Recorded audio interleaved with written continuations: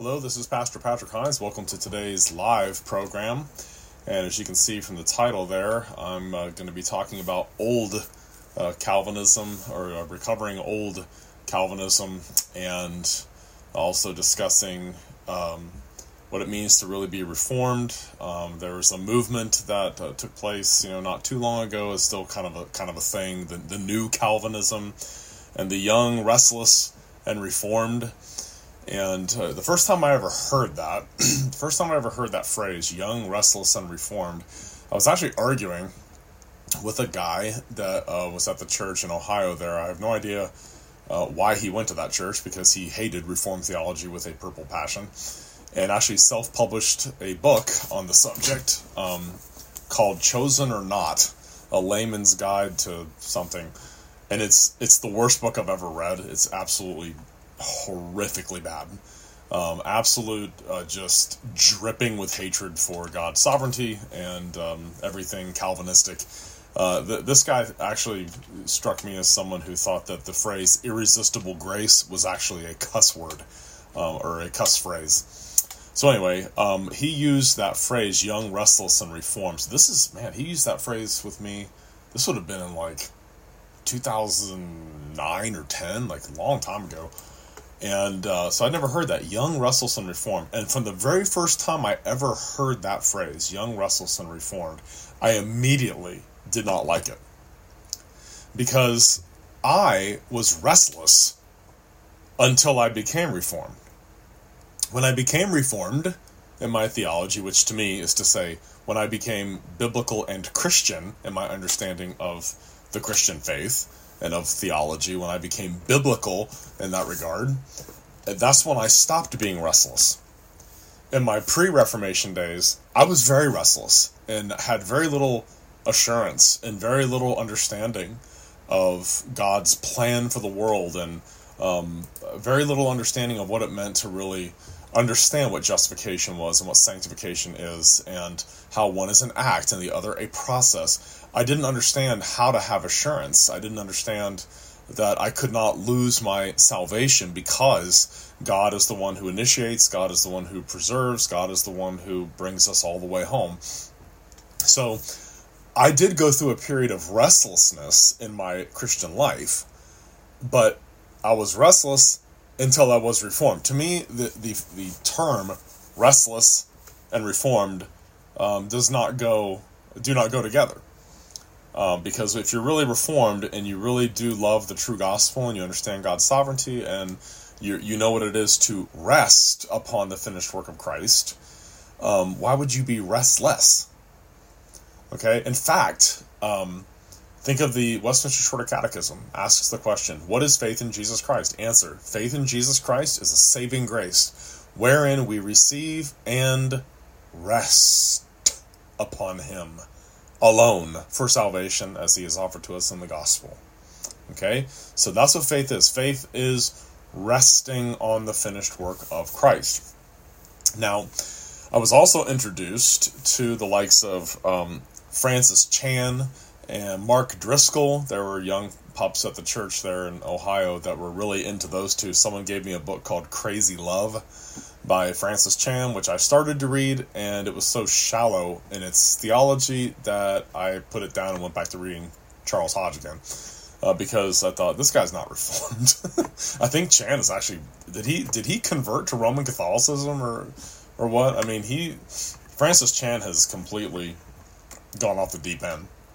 Driscoll basically disappeared. He got in trouble for plagiarism, but I never looked at him as reformed either. To me, he was just the guy that cussed when he preached, and who would preach about, sex in very graphic terms. So really, Chan is with the New Apostolic Reformation movement now? But isn't the NAR ecumenical with Rome too? Because I've seen Chan on there with Catholic people doing stuff or whatever. So, but basically what I'm trying to say is this young, restless, and reformed thing, it never really was reformed, and that's why it was restless. That's why it was restless. And there's a lot of stuff I want to talk about today. That's what I want to talk about today. What does it really mean to be reformed?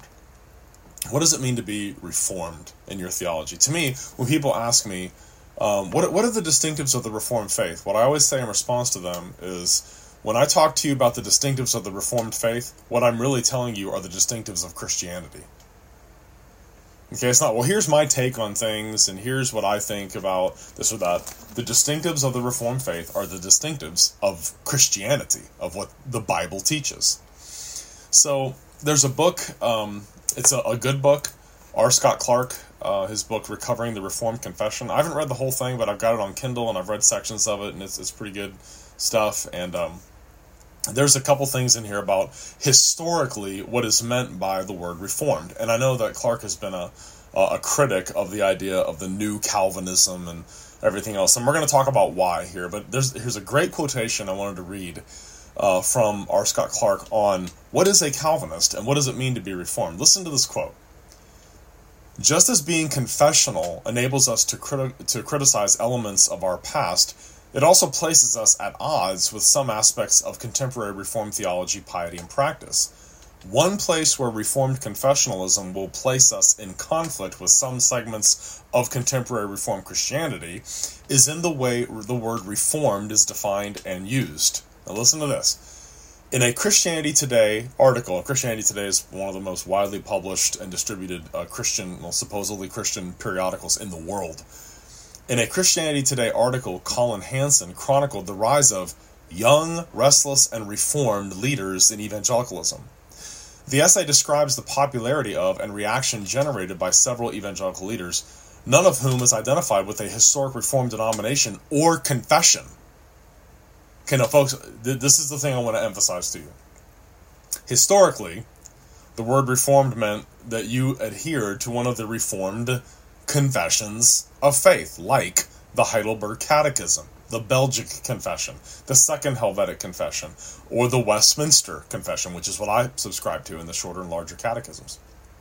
Okay, so listen, so a lot of these leaders who were part of the young, restless, and Reformed, they didn't subscribe to any of the Reformed confessions. How do we define Reformed theology? You want to know what Reformed theology is? You got to read one of our confessions. In fact, I want to make a book recommendation. This one right here. See this? The Reformed Standards of Unity. This has the historic statements of the confessions of the Presbyterian and Reformed churches. It's got the Second Helvetic Confession in it, the Belgic Confession, the Heidelberg Catechism, the Canons of Dort, the Westminster Confession, the Westminster Shorter Catechism, the Westminster Larger Catechism. Do you want to know what it means to use the label Reformed? You got to read this stuff. And you got to know this stuff. And I encourage everybody, if you're from more of a continental Reformed background, memorize the Heidelberg Catechism. If you're a Presbyterian like I am, memorize the Shorter Catechism. I've memorized it several times. My kids will quiz me once in a while. I'm actually teaching it to them.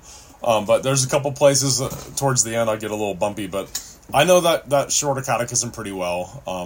But that's what it is to be Reformed, is to hold to one of these Reformed confessions and to hold to what it teaches about covenant theology and the whole gamut, including sacraments and everything else. Okay, so listen to this, the rest of this quote here. So, see, okay, before I just pick back up where we were, Christianity Today is talking about the young, restless, and Reformed, and there's quotations from leaders in the young, restless, and Reformed movement who are not Reformed, who don't subscribe to any of these confessions. Okay, listen.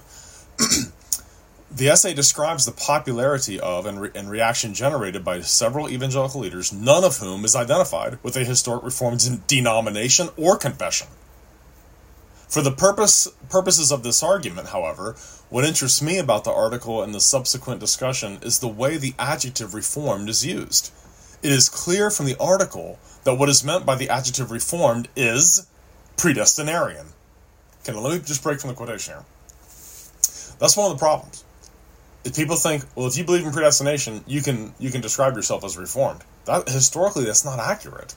Now, I'm not going to make a big quibble about the word here. What my interest is here in this podcast today, in this program today, this webcast, whatever kind of cast this is I'm doing, I'm not even sure what to call it, is to recognize what does and does not fit with Reformation theology, with Reformed theology, confessional Reformed theology. Because a lot of people that use the word Reformed, they don't subscribe to a Reformed confession of any kind, and they're not even in a Reformed denomination.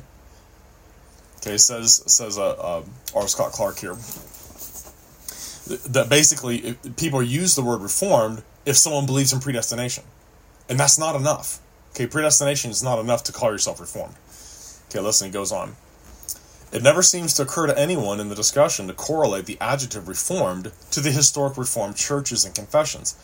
Imagine, however, if we were to transport the current discussion to the early 17th century, when the Reformed churches were defining themselves in the forge of controversy with Rome, the Arminians, and the rationalists of their day.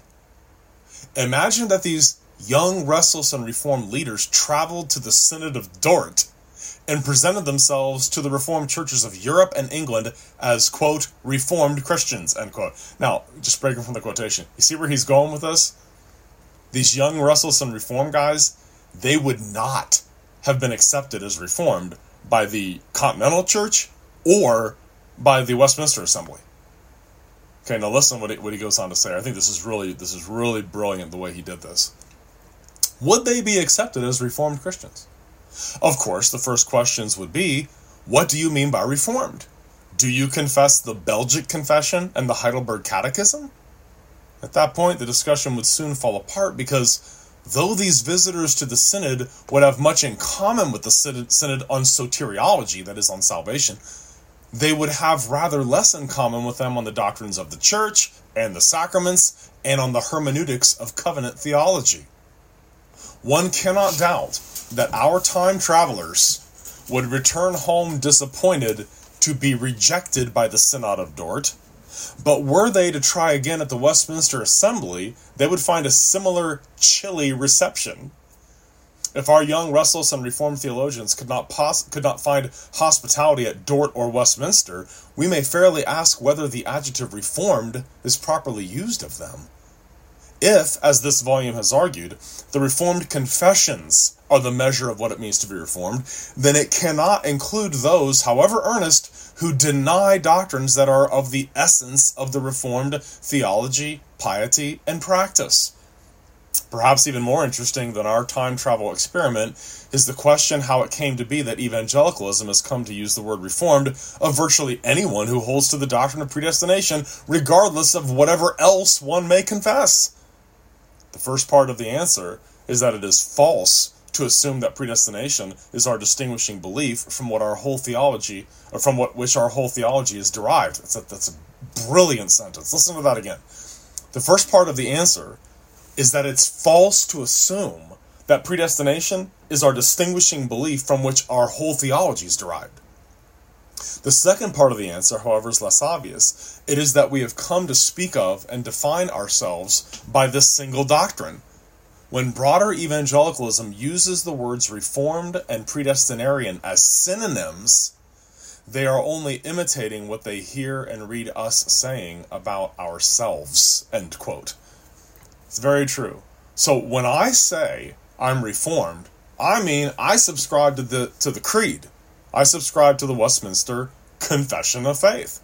I subscribe to the Westminster Shorter and Larger Catechisms. And the whole system of theology, not just to God's sovereignty and predestination of his elect people, but to the whole system of covenant theology, of sacramental theology, of ecclesiology, our doctrine of the visible and invisible church, and all that entails. It includes those who profess faith in Christ and their households and their children, etc., so on and so forth. That's what we mean by Reformed.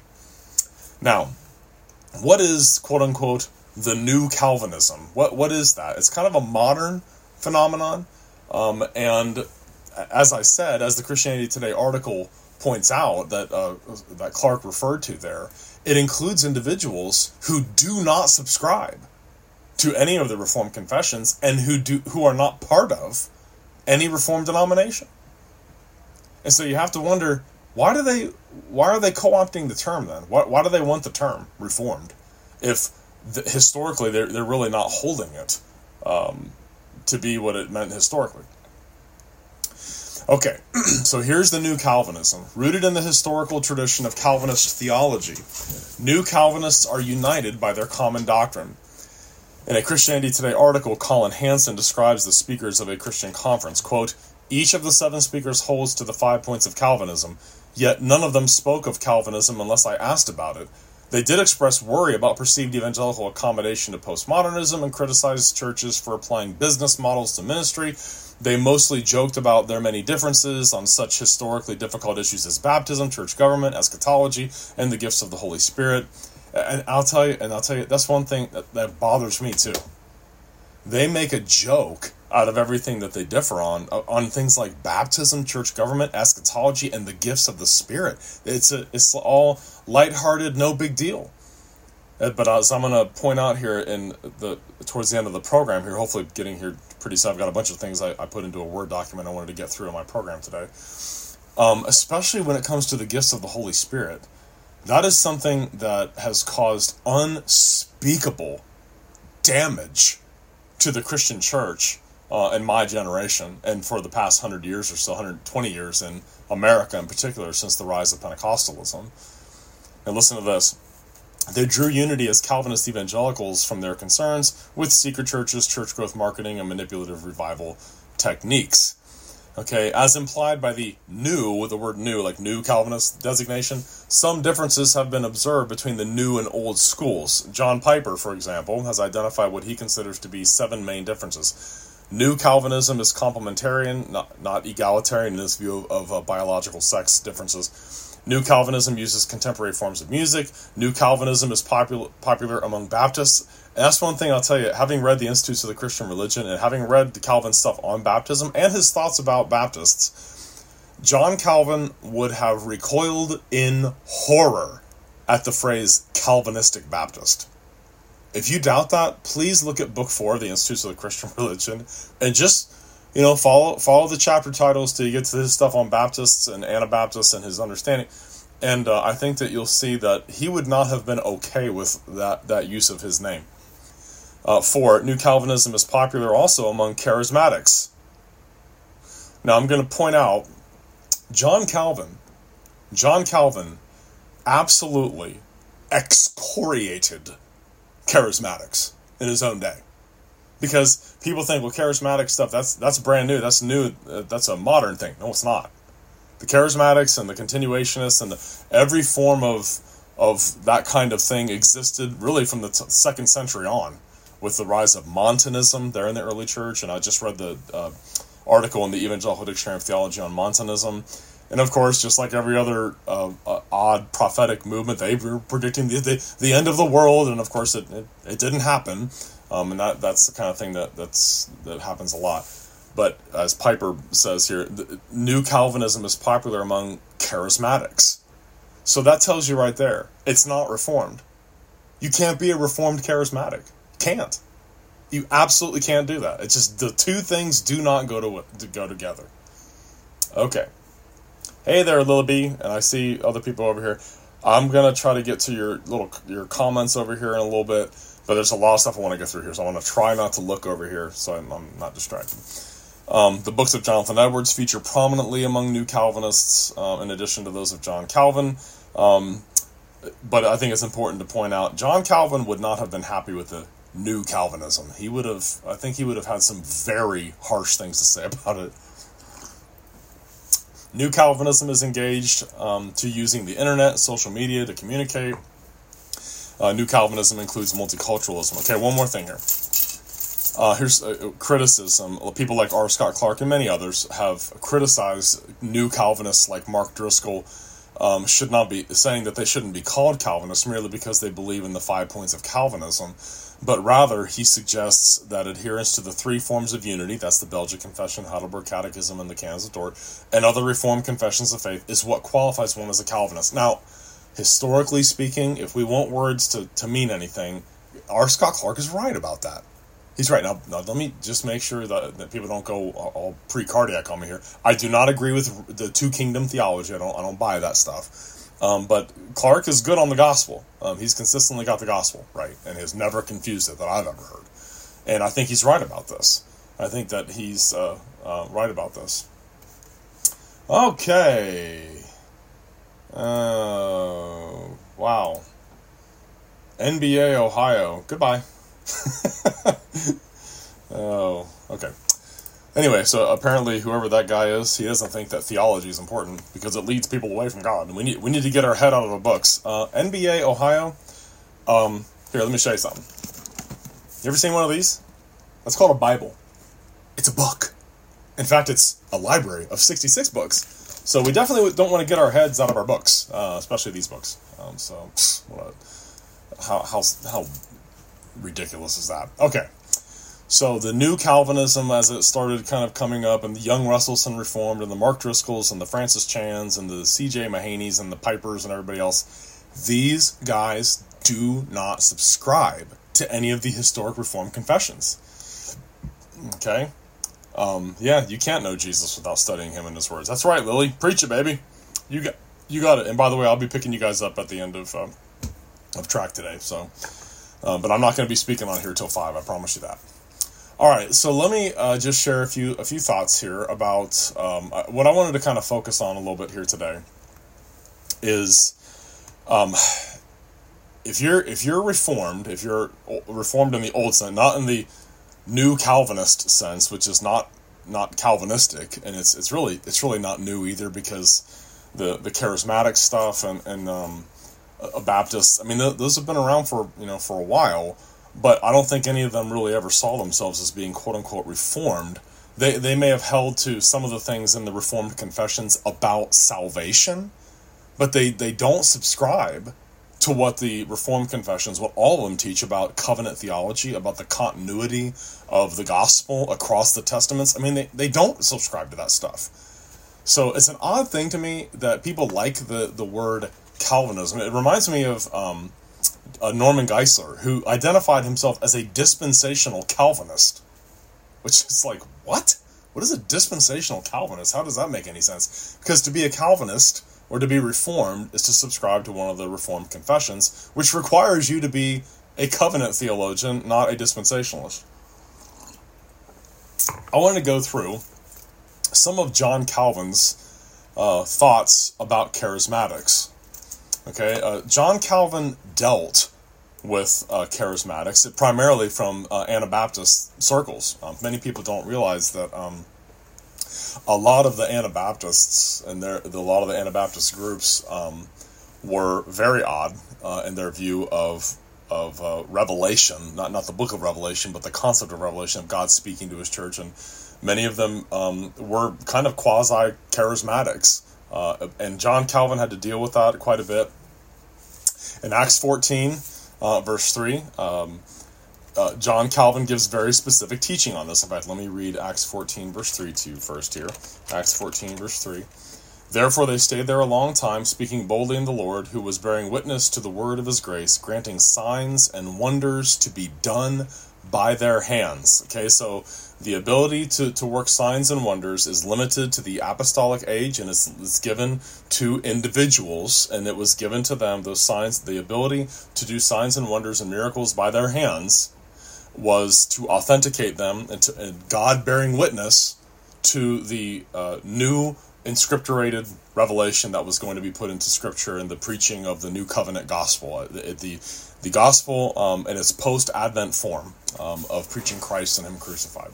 God gave the ability to do miracles to the apostles and their associates during that time to authenticate the new revelation. John Calvin says this: the Lord was granting that signs and wonders be done by their hands. In Calvin's commentary, Calvin says, the Lord gave witness to the gospel in miracles, for it shows the true sense of miracles. Okay? He says that's the true use. It was to bring validation and authentication to the message that was being brought by the apostolic messengers. He says, quote, Calvin says, quote, unless they be drawn into abuse and corruption, God does never suffer them to be separated from his word. And that's one thing that charismatics, Pentecostals, and folks like that do constantly. They separate the work of the Holy Spirit from Scripture, from the Word of God. And it's absolutely vital that people understand the use of, or the purpose of signs and wonders and miracles. This is one thing in my conversations with charismatics. I had a charismatic pastor for 6 years. Shortly after I came to know Christ, he was my pastor for 6 years. And people will say, show me a verse that says that the apostolic gifts have ceased. And I'm always like, show me a verse that says that the office of apostle has ceased. And they can't do that. But they'll say, no, there are no apostles today. I'm like, well, is there a verse that says that office has ceased? Well, no, there's not. Well, be consistent. Be consistent. But charismatics typically do not understand, have demonstrated in my own conversations with them, don't understand the purpose of signs and wonders and miracles. Hebrews chapter 2, verses 2 through 4. How could they understand this passage? Hebrews chapter 2, verses 2 through 4. Listen. For if the word spoken through angels proves steadfast, and every transgression and disobedience received a just reward, how shall we escape if we neglect so great a salvation, which at the first began to be spoken by the Lord? So Jesus at first spoke it, and was confirmed to us by those who heard him, his apostles. And listen, so Jesus and the apostles, God also bearing witness to Jesus and the apostles, both with signs and wonders, with various miracles and gifts of the Holy Spirit, according to his own will. Why did they have the ability, Jesus and the apostles, to do signs and wonders and miracles? That was God bearing witness to the word, to the message. That's the purpose. So the reason we do not need individuals who have miracle working powers, and by the way, there are no people with miracle working powers today. The reason we don't need any today is because we have all that revelation now. We have the New Testament now. The canon is closed. So God doesn't need to bear witness to his word with signs and wonders and miracles. And the thing is, even the most hardcore charismatics today usually will admit that what they call tongues is not languages. What they refer to as speaking in tongues is not real languages. So now you have tongues that aren't languages. You have prophecy, supposedly, that might be wrong. In fact, that's one thing, if you read the books about this topic, the candid charismatics they're on record, they're in print, saying, 85% of everything I've ever predicted hasn't happened. 80% of the miracles I thought were real actually weren't. They were fake. And I'm like, no, actually 100% of them were fake. Now, can God do miracles? Yeah. But are there miracle workers today? And people will say, well, I know someone that did this or that or whatever. A miracle worker, if someone who has the apostolic gift of healing, they should be able to go to someone and heal them. And if they lay hands on them and that person's not healed, and they say, well, I thought they had faith to be healed, and it just wasn't the Lord's will this time. Time out. That's not the apostolic gift of healing then. They don't have the gift then. So even with people who are in the charismatic movement, you have tongues that aren't languages. They're not like people speaking in known languages today. You have prophecies that are fallible and might even be wrong.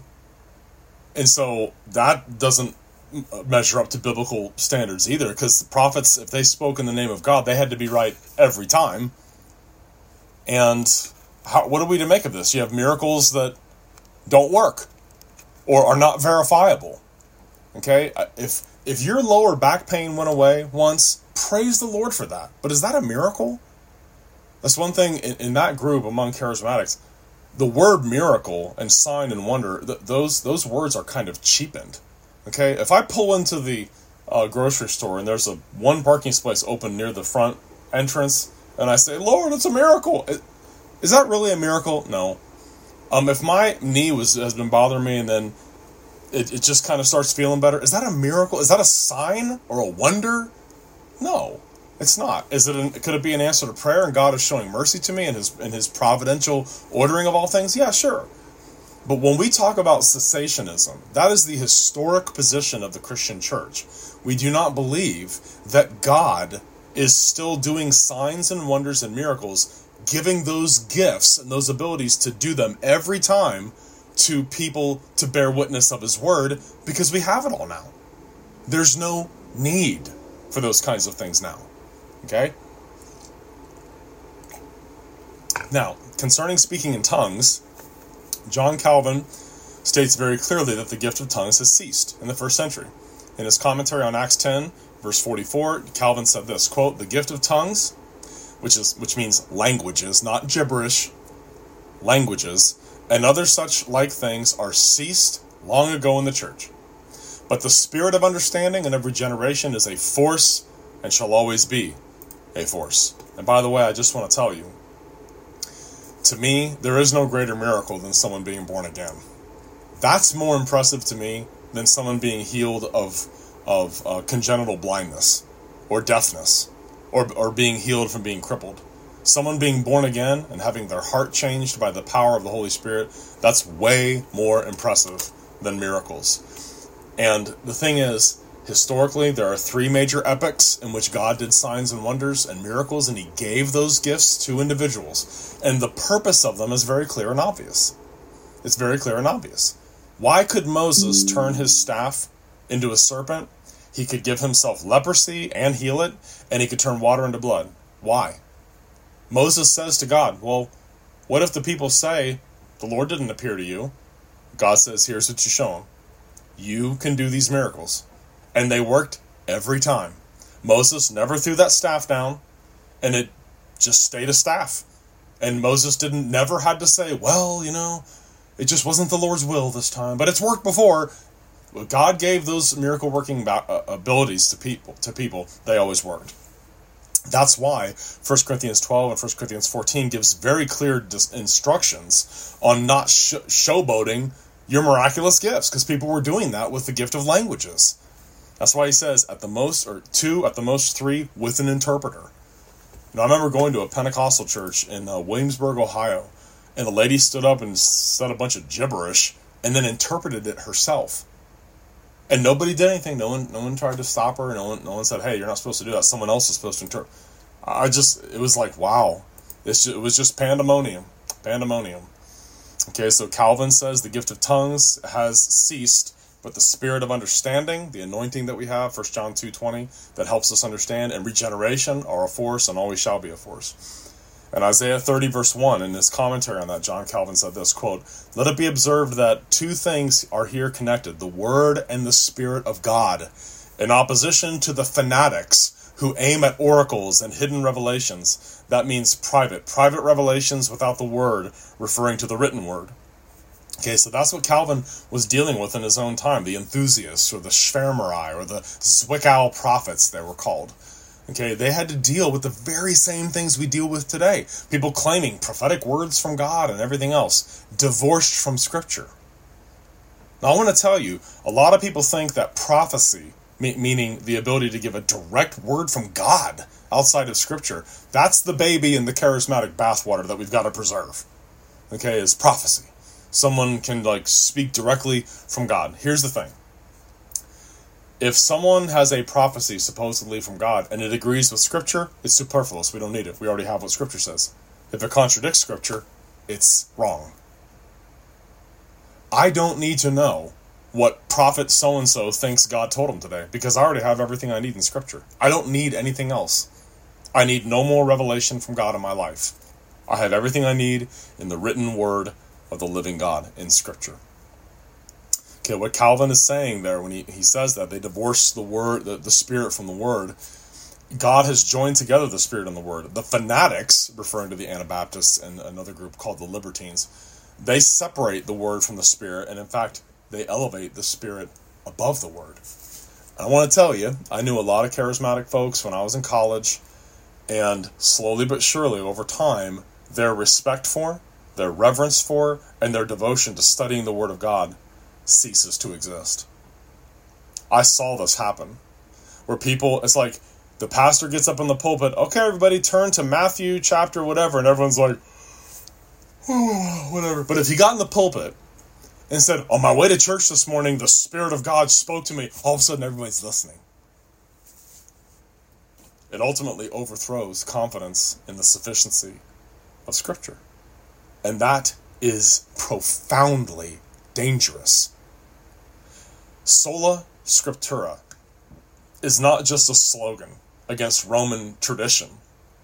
It's also against the fanatics and these Anabaptist groups. It's also against the Montanists and the enthusiasts and the Zwickau prophets and the charismatics and the third wave and the vineyard and the Toronto blessing and all the rest of the stuff where people claim to have direct revelations from God. Sola Scriptura. You cannot be reformed and be a charismatic. You can't. Because if you believe God is still talking today, that he's actually speaking word, not that he's guiding and convicting and leading us along the way and he puts burdens on our heart. I'm not talking about that. I'm talking about someone says, the Lord has given me a prophetic revelation, and they start saying something and it's not scripture. You can't do that and be reformed. You can't be a reformed charismatic. Those things don't go together. They really don't. And that's why the whole idea of the new Calvinism, I really looked at that. Once I understood that there are individuals that were part of that were charismatic, or they were, what's called open but cautious about that, I thought, that's doomed. That's doomed. Because eventually, what that does is that makes room for all the wacko stuff. And the thing is, even the so-called thoughtful Reformed charismatics, like Sam Storms and Wayne Grudem and John Piper, etc., I mean, they don't criticize anybody, not even Todd Bentley, until after the wheels come off and there's a huge scandal or something like that. And that's the thing, we don't need to be agnostic about something like that. From the first time I ever saw a video of Todd Bentley, I knew that guy was evil. I knew immediately. I mean, he's talking about kicking old women in the face with his boots and stuff like that. And I'm thinking, this guy is nuts. Todd Bentley, I mean, come on. How can you watch anything that guy does and think that any of that has anything to do with God or with the Holy Spirit or with Scripture or anything like that? In the Institutes of the Christian Religion, Book 1, Chapter 9, and again, I can't recommend the Institutes of the Christian Religion more highly. That is a masterpiece of Christian theology, and they dealt with the same stuff that we deal with today. In Chapter 9, Book 1, Section 1, it's titled, "The Fanatics Wrongly Appeal to the Holy Spirit." And Calvin calls them spiritual lightweights, those who have forsaken Scripture. And the reason they forsake Scripture is because all they want is for God to tell me what I need to know. They don't want to study. They don't want to have to dig it out. They don't want to have to exposit the Word of God and put their mind to it. They don't want to have to do the hard spade work of biblical exegesis and learning and study and digging into the Word of God and searching commentary. They don't want to have to do any of that work. It's a lazy way of doing theology. They don't want to put their mind to work. They don't want to be diligent to present themselves to God as workmen who don't need to be ashamed. They're not willing to put in the heavy lifting. They simply want God to just zap them and give them what needs to be said. And people get so upset, when we criticize the charismatic movement and criticize all that stuff, because they'll say, well, it's divisive and, you shouldn't be doing that. You shouldn't criticize stuff. And John Calvin says, quote, "Even a dog barks if he sees someone assault his master." Charismatic stuff and this claim to prophecy and claiming that these gifts that ceased in the apostolic age, that individuals do not have miracle working powers or the ability to speak miraculously in languages they've never known or studied. Those gifts don't exist in the church today. And when people claim that they do, it's a fraud. It's a fraud and it's a distraction. And eventually that takes center stage away from Scripture. That's the danger of it. That's why we have to criticize it. Excuse me. Calvin says, "It is the highest value to ask nothing beyond the Word of God. God begets and multiplies His church only by means of His written Word." So you want to see revival. You want to see change. You want to see people saved. Brothers, fellow ministers, elders, Christians, you got to get people into the text of the Bible. You've got to get people into Scripture. You got to walk through the passages and exposit what they mean, which means you got to do a lot of work. You got to do a lot of reading. I've been working on my sermon for Sunday. It's about biblical womanhood, and I've been going over these passages, looking at the Greek, looking at the text as it is originally written, looking at commentaries, making sure I'm handling it accurately. That takes a lot of work. That takes a lot of work. Wouldn't it be, easier for me to just go, oh, the Lord gave me a prophetic revelation about womanhood, and here are my thoughts on the subject. But you know what? My thoughts divorced from Scripture are meaningless. Martin Luther said, man's thoughts about pretty much everything in the whole world, apart from God's word, are nothing but error and poison. The thing is, if you don't have the written word of God behind the things you say in the name of God, you are playing with fire. Listen to Calvin. Listen to Calvin's confidence in Scripture. Let this animate you as you think about the new Calvinism and its sympathy to the charismatic stuff, which is to say it's not Calvinistic at all. It's not Reformed either. Calvin said this, quote, "Let the pastors boldly dare all things by the written word of God, by which they are constituted administrators. Let them constrain all the power, glory, and excellence of the world to give place to and to obey the divine majesty of this word. Let them enjoin everyone by it, from the highest to the lowest. Let them edify the body of Christ. Let them devastate Satan's reign. Let them pasture the sheep. Let them kill the wolves, instruct and exhort the rebellious. Let them bind and loose. Let them thunder. Let them lightning. But let them do all things in accordance with the word of God." End quote. Isn't that awesome? He's right. I don't need to know what Prophet Fred at some local church somewhere said. And the thing is, Prophet Fred, if he's a true believer, he doesn't need to think that his intuitions are God talking to him, because they're not. God speaks to his church in one place only, the written word. Does he guide us? Of course. Does he put burdens on our hearts? Oh, yes. Does he bring things to mind? Oh, yes, he brings his word to mind. He brings Scripture to our minds. But does God give prophetic utterances to us? No, not today. Because there's no need. There is no need. And all the times that people make those claims, how do you test those claims? How do you test them? And if we don't obey what an alleged prophet tells us outside of Scripture that we can neither confirm nor deny with the written word of God, how could we possibly ever know if it's really from God or if that guy just made it up? You can't. But that's what Sola Scriptura is all about. Scripture is the only rule to direct us. So prophetic revelations do not direct me how to glorify or enjoy God. And the thing is, if you're Reformed and you subscribe to one of the Reformed confessions, you can't be a charismatic.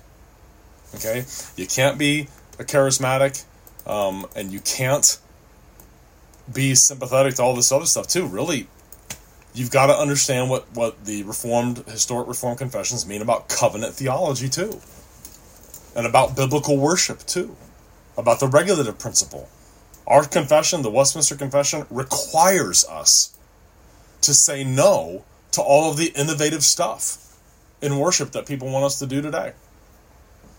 If we're going to see Reformation, if we're going to see true revival, and if we are to see the resurgence of Reformed truth that's begun in these last few decades, if we want to see that continue to press on in the world, we have to be committed to the written word of God as the sole source of God speaking. And we have got to be excited that I can read the Bible and I don't have to wonder, did God really say this? Or is this just something this guy made up? When I say I'm a cessationist, do I mean by that God never does miracles? No. What I mean by that is God does not give miraculous gifts to individuals to authenticate new revelation, because there is no new revelation. We have it all now. So that's what old Calvinism is all about. Recovering the old Calvinism and being reformed. If you're really reformed, you're not going to be restless. If you believe that there's prophetic words of divine revelation being given through living prophets today outside of Scripture that can be neither confirmed nor denied by Scripture, I can understand why you'd be really restless. Because being in situations where things like that went on and people made those kinds of claims to prophetic revelation that you couldn't confirm or deny, you didn't know for sure, yeah, that's a recipe for being restless. To me, I was restless before I became Reformed. When I became Reformed, that restlessness went away.